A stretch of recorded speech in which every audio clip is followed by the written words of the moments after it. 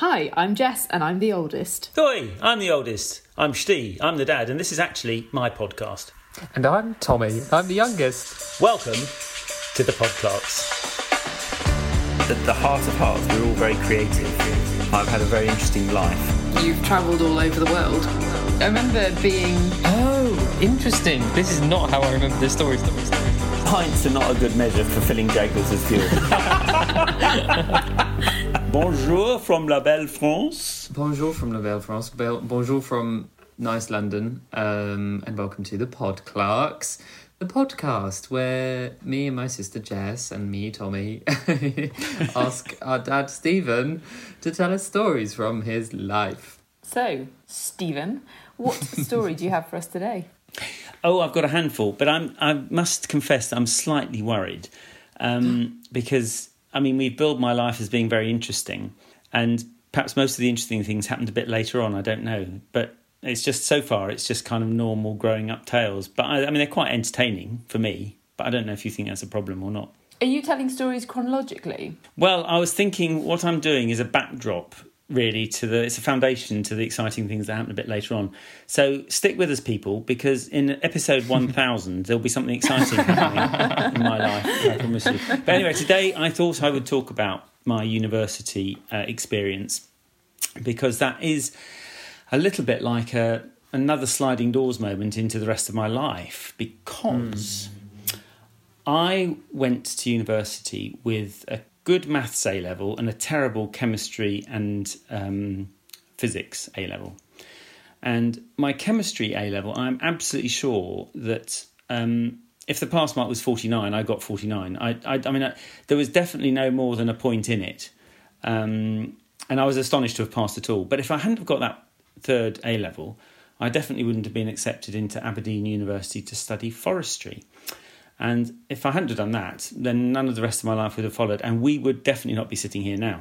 So one point in one exam when I was aged 18, crazy, hey? That is, no pressure on anybody who's about to take an exam, though. No, but you see, my life could have been even more exciting if I'd missed my chemistry. Just don't know. Yeah. But my family holidays when I was growing up tended to be sort of hill walking ones. And I'm sure if you ask any of my brothers and my sisters, who are all older than me, I was moaned like anything on those walking holidays because I was a little mini skimp who trailed along behind. However, it kind of bred in me a love of the outside, and I wanted to do forestry because I wanted to work outside. And so at the time, there were only 4 places that did a degree in forestry, and Aberdeen was definitely the furthest away from home in Scotland. So was that why you chose it? It wasn't. It was because it was but therein hangs a few of my tales, actually, because some of them surround around getting from Godalming in Surrey to Aberdeen in Scotland, which must be 500 miles, I think. And I happen to know that Durham is exactly in the middle of those two places because I stayed there overnight one time. And mostly I did the journey in a series of old cars. In fact, all cars from the 1950s. The predominant favourite was an Austin A30, 1953, I think, which was a bit like a bubble car. It was all rounded at every corner. It didn't have any square bits to it. It didn't have any heating. And it had these little trafficators that flap out to either side when you want to turn right or left. It didn't have any flashing lights. And it was a bit of a brute, but great. I loved it to pieces. And its number plate was OU060. Which was really pretty to look at on the number plate. Ooh, 60. And I mean, if you had the accelerator on the floor and the following wind, you could do 65, maybe 70 miles an hour, but mostly it was happiest at 55. So it's a long way to go in a car like that. And the net result of this is that it quite often broke down. In fact, it always broke down on every time I did that return journey, which I must have done 4 or 5 times at least, I think, during the 3 years I was there. And on one occasion, I just had all the tools stolen out of the boot of the car, which was really annoying. But I broke down and I hadn't got any tools. And I sort of coasted to a halt on the hard shoulder of the M1 it was. I was desperately trying to... I knew what the problem was because it was the fuel wasn't getting through, and there was for those people who are listening who are interested in in Austin A30s, some of them had an electric fuel pump to get the fuel from the tank to the engine, and some had a mechanical fuel pump, and this was a mechanical one. And it was held on by 2 bolts only, but you needed a spanner. And I was trying to undo them with my fingers. If you've ever tried to undo bolts with your fingers, not going to happen. It isn't going to happen. And I used anything I could find. I mean, I think I had a spoon in the car, and I tried to use that. But it definitely was optimism gone wild. And just as my heart was sinking, what should come along but a blue flashing light police car, which sort of screeched dramatically to a halt in front of me on the hard shoulder. And I even to this day, not as a result of that, but always if a police car turns up behind me when I'm driving, I immediately feel sick in my stomach and guilty as anything, and I begin to drive badly basically because the police are following me. So I was immediately thinking, oh no, what am I going to do? I'm stopped. I can't. Anyway, he came out, nicest bloke you are ever going to meet in your life. This officer, I kid you not. And he didn't quite say, hello, what's all going on here then? But he more or less said that. And when I explained my problem, he said, you can borrow my tools. So he went to his police car and pulled out his police issue toolbox and gave it to me and said, I'll just do another loop of the motorway junctions that I have to do. And he said, and if you finish before I come back, you can just leave it behind the 200-yard marker at the next exit, because it's 200 yards, 100 yards, and then the exit. And that's what he did. And he left me with his spangly toolkit, and I was able to take off these 2 nuts. And inside the fuel pump is a little valve, a rubber valve, that's held in with 3 tiny screws. And those 3 tiny screws had wriggled their way out due to the vibration in the car. And that was flapping around. So tiny screwdriver, back in, 2 bolts back on the road. So did those 3 tiny screws stop your car from working entirely? Completely and utterly. In and it works entirely. Absolutely, completely. I mean, I think car design in those days, well, it's come a long way in the intervening years, but they didn't really think much about servicing them, but also what might be better designed to stop it breaking down completely. But yeah. How did you learn to fix a car like that? Trial and error, really. I mean, what happened was my sister Rosemary, lovely Rosemary as we call her, she, when I was 16, I think, she had a car that broke down. It was her first car, and the garage said, it's not worth anything, you should just throw it away. So she gave it to me, and it sat in our family garage for about a year and a half while I sort of tried to find out how a car worked, and we mucked around with it. So there was nothing to lose, really. And my mum and dad were very sort of accommodating. The garage was taken up with this. And I mean, a lot of tales surrounding that car, actually, but there was a problem with the axle, and I ended up getting an axle from a scrapyard. When you were telling that story, it was making me think of the story of you passing your driving test. Oh, which I love as a story and have told a lot of times. Better repeat it here then, just in case people are interested. I was doing my driving test, and I was so keen to learn to drive, I booked it for 2 weeks after my 17th birthday, and before I was even 17. And because I hadn't had any lessons, I had to use my father's car, which was generally very reliable. And the first astonishing thing was it was a woman examiner, which was amazing, because I in those days I didn't know such thing exists. And she must have been one of the first, I think, because I'm sure that's not true at all now, but hopefully. But anyway, she was delightful, and off we went. But a bit like being followed by the police, extremely nervous and prone to poor driving. But anyway, in the middle of the 3-point turn, at 45 degrees across the road, the accelerator got stuck down in the car. It just revved at about 5,000 revs, making this enormous racket. And I just looked at her and I said, the accelerator's stuck down. And anyway, all I could think of was to jump out and open the bonnet. And I could see that it was a spring that had stuck. And so I just banged it with my fist and it unstuck. And we carried on with the 3-point turn, which I think did me a favour, because I was sure that I'd failed because of that ridiculous episode. But I relaxed and drove well and passed. I sort of just love that whole story. I love that you booked it for 2 weeks after your 17th birthday. That the kind of is it confidence? Is it arrogance? Who really knows? Is it idiocy? But it's kind of brilliant. And then you passed because you managed to get out and fix the car mid-driving. I mean, I think of me taking my test at 17 and there's not a world in which I could have gotten out and fixed the car if it had broken. So presumably the bit where you got Rosemary's old car was before you could drive. That was when you were younger. So then when you got to driving, you had all that knowledge in your brain already. Yeah, that was partly why I could jump out, and I knew how it was connected.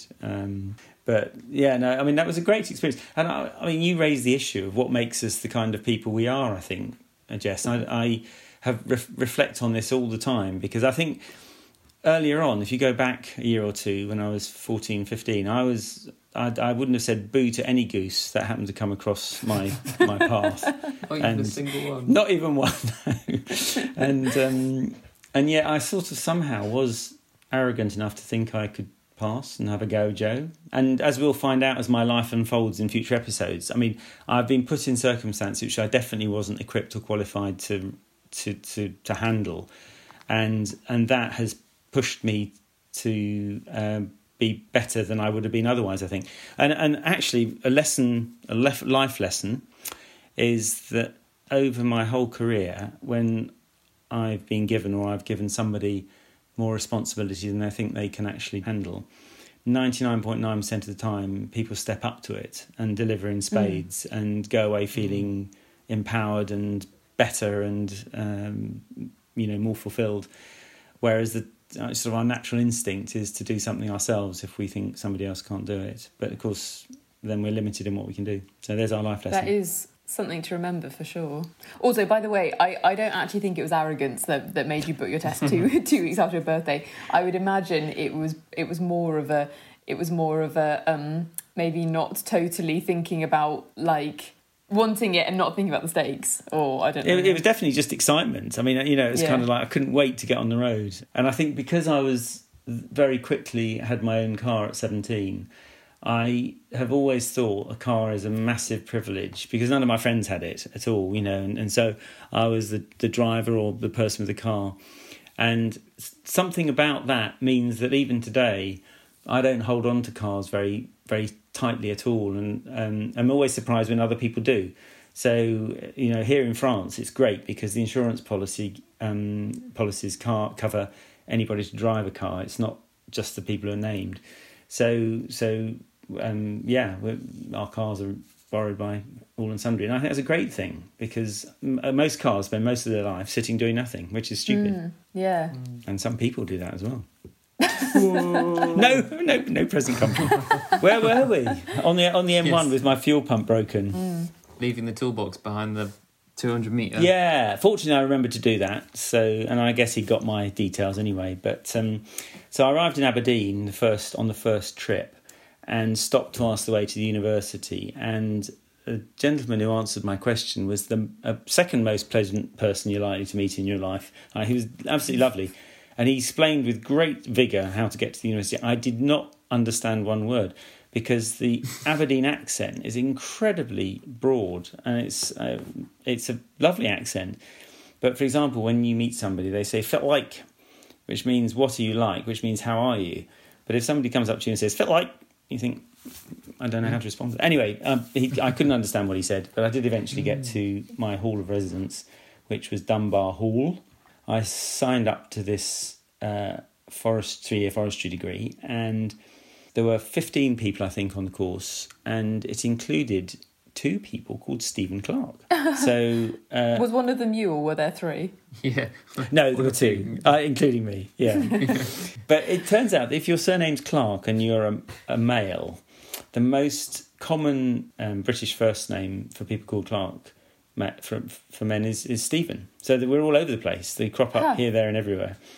But he was Stephen G. Clark and I was Stephen J. Clark, which made it even slightly more confusing. And there was one other significant difference, is that he was totally dedicated, born natural forester, and I definitely wasn't. And so through the course, he was always at the top of the class and I was bumping around near the bottom. I mean, you will both know that university is much more than just getting the qualification. But I did get the qualification, but only just, a bit like my chemistry degree, I think, a chemistry exam.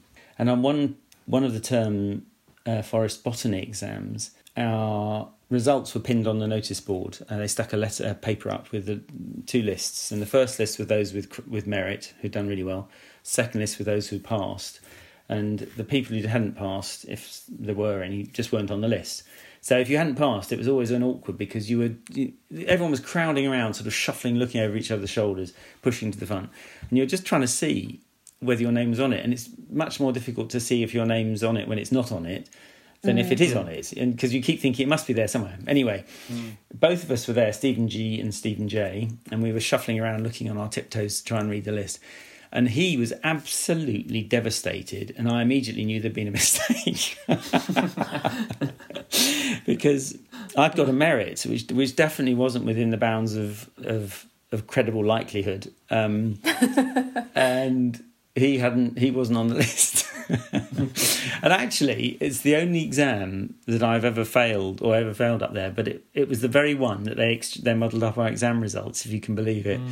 So, I mean, I suppose I don't know if they muddled up our results any other time. But another point, yeah. So I had to go in for an oral exam to try and squeeze through, but I didn't manage that. And they were very brutal in the oral exam and didn't treat me kindly at all. So I had to go back and resit in the summer. But I did eventually get my forestry degree. But while I was up there, I was woken one night by the porter of Dunbar Hall, where I was staying, which is a hall of residence.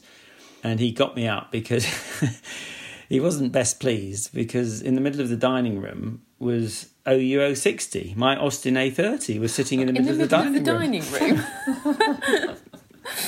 And, I mean, they're not difficult to break into, those cars. You can do it with a matchstick or a screwdriver, really. And some of my... Just got my matchstick, going to break into a car. Well, and some of my so-called friends had rolled in from the pub and got it matchstick in hand. Got it, yeah. got it in from the car park and pushed it up to the... I just didn't know how... It is brilliant. But I didn't know how I was going to get it out, because it wasn't clear to me at all how they got it in, because the doorway wasn't... It was a sort of a corner to turn. Anyway, it turned out there was a sort of emergency sliding door exit for everyone to get out quickly. I didn't even know existed, and so the porter had slid that back, and he and I both pushed it out into the night. I mean, it was rather cool, except that it left a sort of telltale puddle of oil on the parquet flooring, which is there to this day if Dunbar Hall is still existing. We need to find someone that is at Dunbar Hall and get them to verify this. We definitely do. They've redone the flooring. How possible is that? Extremely, I think.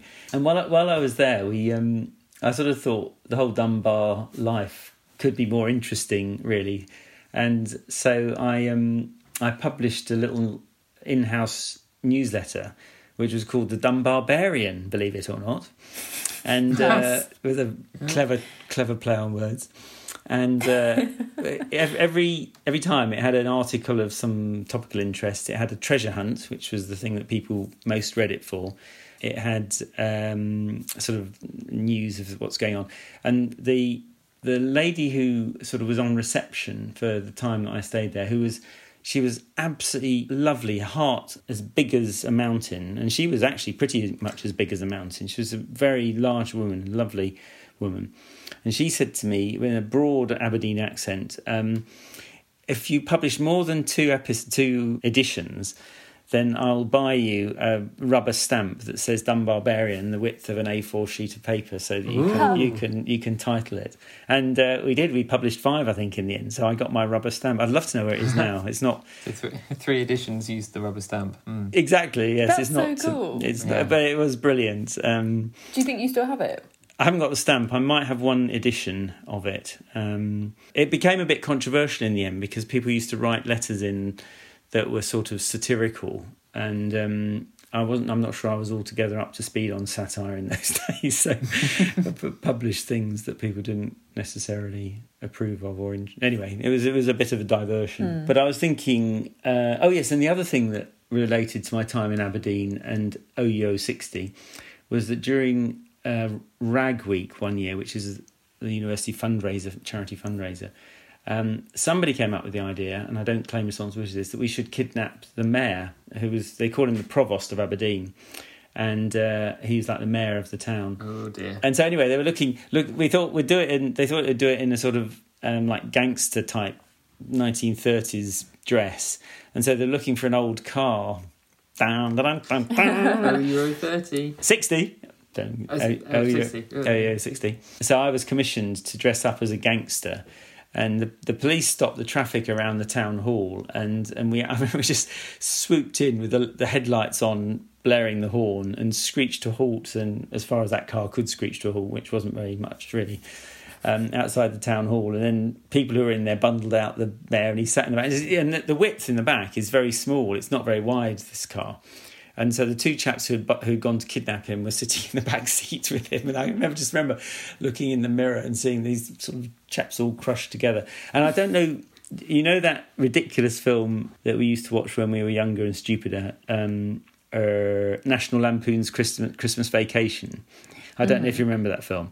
But anyway, at one point they kidnap the head of the company, because the character who's played by Chevy Chase spends the whole of the film dreaming of building a swimming pool with his Christmas bonus, and then the boss cuts the Christmas bonus, and so his brother-in-law kidnaps the head of the... Anyway, to cut a long story short, he looked just like that chap. The mayor, the provost of Aberdeen, was just like the head of the company in National Lampoon's Christmas Vacation. He was a very small chap, and we were on the front page of the Aberdeen Press and Journal, no less. Whoa! So Was he upset or scared by the kidnapping? He knew it was going to happen. It was all set up. So, oh, is he? Yeah, he was doing it for part of Rag Week. I should have said that. Otherwise, the police might have shot his that's gun. what I was thinking. Yeah. Like, you shouldn't be kidnapping people. This is terrible. Don't do this at home. No. No, it was a good. It was a good jape and a good wheeze. So it looked like he's been kidnapped to everybody else, but it was all just a set-up. Yeah, exactly. Right. Good. I'm pleased. I won't be telling you off then. I feel like we've got our second life lesson here, which is don't kidnap people. Yes. It can go horribly wrong. But one good, very cool thing that came out of that was that the town hall had a big tower up, and I can't remember the exact mechanics of this, but as a result of having the provost in my car and taking him for a cup of tea back at Dunbar Hall, I got to ask him how possible it would be to go up the tower and have a look out the top of it, and he said it was very possible. He said there's a key in reception, and it's available for any resident of the city to go and look at. Anyway, did that, absolutely fabulous, very sort of exciting thing to do, because nobody does it, because nobody knows there's a key that you can go and collect from the reception. So whenever anyone came to visit, I used to take them up the tower, and both my sisters, the lovely Rosemary and the lovely Christine, as we call her, both came up to visit me on standby, flying from Heathrow one time. I remember we were doing everything on a budget, and there were two rental companies in Aberdeen for students, and one was called Rent a Wreck, and the other one was called Hire a Heap. And I discovered that Hire a Heap was slightly cheaper, so we got this very nice car actually, but sort of all bits falling off it. I'd say a heap sounds a little bit better than a wreck. Yeah. Yes. Well, I think I'm surprised it's cheaper, but I think rent-a-wreck is an American term, and a wreck in American is slightly different meaning, maybe. Don't know. Anyway, so Christine and Rosemary came up the tower with me, various people who visited, I think, and that was a good outcome. When I finished my university degree, I started filling in forms to get a job with forestry companies. But, my heart wasn't in it, and I can remember as clearly as yesterday filling in a form for Fountain Forestry, which I would imagine still exists. And I filled in the form, and then I looked at it and I thought, well, I wouldn't give this person a job because it was so scrappy. I mean, it wasn't, I'd done the best I could, but my writing wasn't that great, and I wanted to put more in than would fit in the boxes, and it was all horrible. But anyway, I sent it off and didn't get a job from them. Not surprising. Oh. But they had this thing which they called the milk round, where employers came and you had a day when you went to visit them on site in the university. And one of the employers was voluntary services overseas, about which I knew zero, nothing at all. And they were saying, we recruit graduates to go and save the world, basically. So I signed up for that and went for an interview down there and got appointed to be a teacher of forestry in Zambia. And that will be the substance of our next podcast, I think, because this... Sorry, I have to say, a cat has just jumped... I mean, we got rid of every distraction possible, but left the door open. Oh, that pause was incredible. Yeah. I have to say, a cat just jumped. Sorry, for those who are listening, the cat walked across our Zoom screen. Yeah. Anyway, the cat is now taking part in the podcast. City, will you come and say hello to the podcast? See if you can get him to meow into your phone. No, absolutely no chance. He doesn't do anything that you want him to. No. Oh, please, that's too cute. We've just got a full cat. A full cat in the screen. A full cat on the screen. So that one point in my chemistry exam, which got me to Aberdeen, which got me my degree, which got me my job with VSO, actually then led on to all the exciting things that happened later on.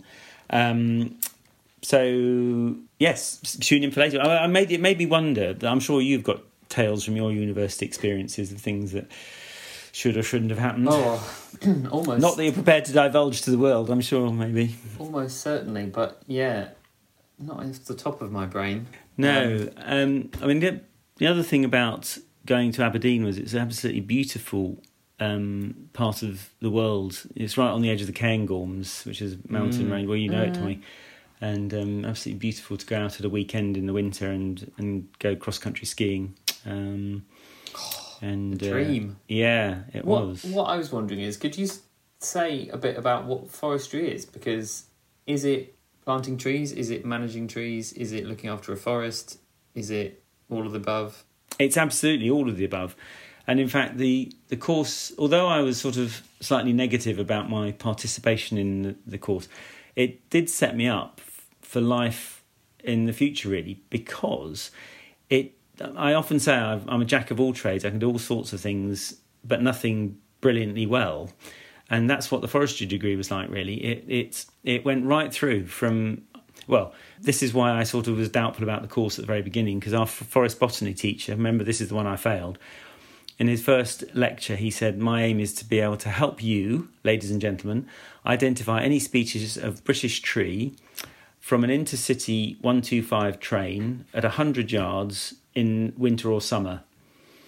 And I just thought, why would you want to? It's kind of yeah. But anyway, so it started with kind of like, what is a tree and how does it work?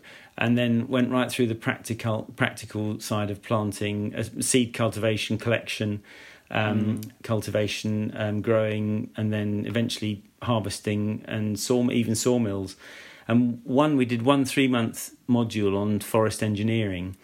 And the idea behind that was if we were sent to the outer limits of the world, we would be able to sort of survive in a remote area. With the idea we'd be able to build our own roads and build our own bridges. I mean, which was absurd. But it didn't half give you some handy practical knowledge. So, for example, we did some concrete mixing and testing. And we made little cubes of concrete that we put in a big press to see how strong they were.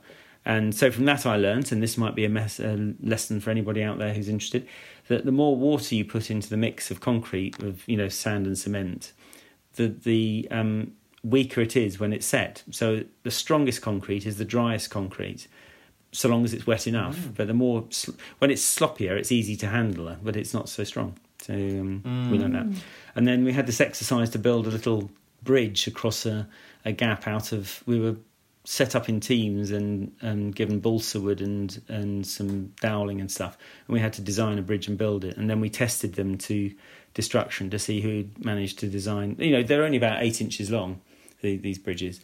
Right. And there was not all building bridges over a canyon and driving a Land Rover over it to test it. Not quite. More of a theoretical test. Yeah, and it's a good thing it was a theoretical test, because there was one chap who was an architect or something? He was a mature student, and he was way ahead of us on everything.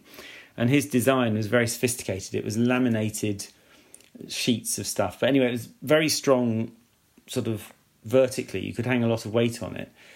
But the problem was it wasn't stable laterally. So as soon as he hung weight on it, it twisted over, so the strength of it was gone, and it just snapped with a very lightweight, which was a lesson in itself. So the whole course was going right the way through, and it sort of gave you a long-term planning idea, because in the UK particularly, the forestry cycle, might be 60 to 100 years.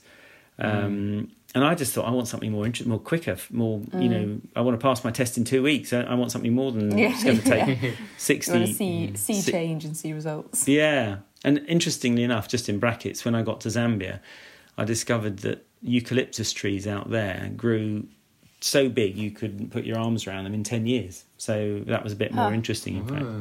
It's really interesting, that idea of working in a field or a forest that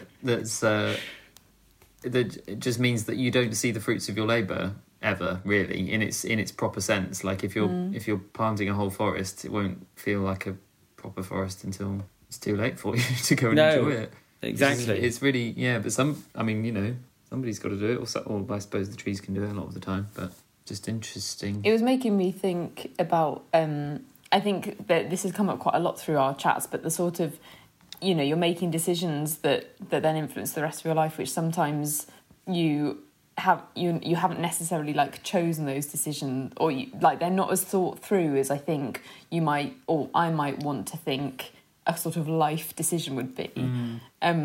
Because I've been doing a lot of workshops recently with people who are kind of either just getting their A-levels or sort of just about to go to university, and so very much in that kind of, I'm having to pick sort of where my life is going to head. And it's so interesting. More and more you sort of realise, and I guess the older you get and the more you do, those decisions aren't as big as they sort of feel at the time, because just that you can chop and change. And things will come out of either way that whatever it is goes. Like if you're trying to decide between maths and physics for your A-levels, if you do one, something will happen. If you do the other, something else will happen. It's not like nothing happens, or one is necessarily better than the other. It's all a big spiral of mess. That's what we've learned. It's just a random spiral. I mean, certainly from our kind of background and where we happen to have been born, we have got lots of choices as a result of different things that happen to us, which is, is the norm for us, and we don't necessarily consider it, but that is a great thing.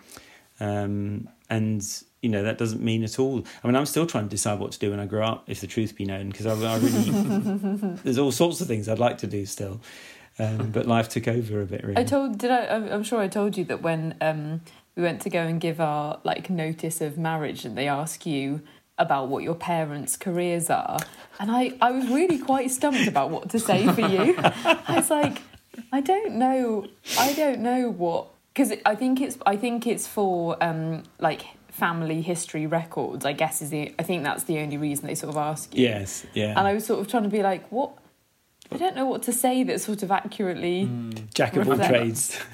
It will be a real interesting thing. I wonder if they'll change that in the future, of not needing to pick one job or something. Because you think, I feel like a lot of people do a lot of different jobs over their lives now, whereas maybe it was less common to chop and change in years gone by. Yeah, it's a hangover from when you sort of signed up for. I mean, I have a good friend who's way past retirement now, and his father said to him as soon as he was 15, right, you're off down the factory in Leamington to Potterton's, and he worked there 45 years, I think, until he retired, and that was his job.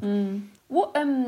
Sorry, this is a question from earlier, but was it early 80s that you were going to university, or late 70s or something? It was 79 to 82, yeah. Oh, spot on, thank you very much. You were absolutely spot on, yeah. But I think neither of my parents had the chance to go and do further study when they were young, mostly because of the war, Second World War. And I think my dad was always particularly proud that I'd gone and done forestry, because to his dying day, whenever he wrote me a letter, which he did quite often because I was overseas, he used to address it to Stephen J. Clark, brackets, BSc FOR. No, sorry, BSc brackets, BSc brackets FOR, which is the way it's supposed to be written, kind of thing. But I mean, it was never just BSc, it was BSc FOR. FOR. So, I know. Oh, that's so nice. But I always used to sort of downplay the FOR because I thought it put kind of, I mean, what everybody used to say when I said what I studied or what I did, was they say, "Oh, you're a lumberjack." Is everybody? I mean, it was like boring. It was so often that people crack that joke, but behind that was a sort of a slight prejudice maybe about what forestry is. So I used to downplay it, thinking it probably would limit my chances. But I wouldn't do that now. I'd be proud of it because it's as we'll see next time, the forestry in Zambia is critical to its survival as a country, so it felt like it was something more useful. Although nowadays, I would say that the idea of sending a 22-year-old to teach anybody anything is mad. But at the time... Although, to hark back to your earlier point, when you give people responsibility that you don't expect them to be able to handle, they often step up. Yeah, that is true. But I think... Dissing the 22-year-olds, they're all primary school category. That is very good point. Although I think teaching people things is perhaps a slightly different category in a way. But anyway, you'll hear all about that next time. And how well it went. The better adventures. Yeah. And do you think forestry influences what you do now? Like, as in, do you think that course... helps in the work you do now, or... Well, it's very funny because there's two things that spring to mind there. One is Mutz said to me the other day. She said, "You realise that you've achieved what you always wanted when you went to study forestry, don't you?" Because I went to study forestry because I liked working outdoors. But by the time you've gone to degree level, you sort of trained yourself out of being an outdoor worker. You're into sort of management and office work, and that didn't interest me at all. So, but now, 40 years on, I'm an accidental gardener and I'm working outdoors. And to answer your question, I do use that knowledge. I mean, probably mostly because of my chainsaw activities, because although we didn't do any chainsaw... chainsaw activities. Yes, it's a skill that you've used over so many times over the years. But that didn't come from my degree, but it came from the fact that I went to work for a forestry contractor before I went to study the degree, so I thought it would be useful to have a bit of knowledge. And they taught me how to use a chainsaw, and I find out here in France, where everybody has got more land than they deserve, really, including us, everybody comes out and buys a chainsaw, and then they don't really know how to use it, and so I get called in to sort of... So I do use it, actually. And on the sort of practical, technical side, I've used that throughout my life when we built walls and things, the mixing of concrete and even sort of design of structures. I think I learnt from that course, but not in the way I expected to, perhaps. That's great. We now know what you should have put on your wedding bands thing on Stephen's job description was accidental gardener. Yes. Yeah, if they'll accept that, next time I'll do that. Next time with the same person, because we're going to have to re-give our notice because we didn't end up sadly getting married, but we will do it. Sadly getting married. Oh my, this is gone. We didn't end up sadly getting married. Well, you didn't. It's like you didn't. You did. It's like Eric Morecambe, all the right words, but not in the right order. I think something like that. We didn't end up getting sadly married, or happily married. Sadly. Or.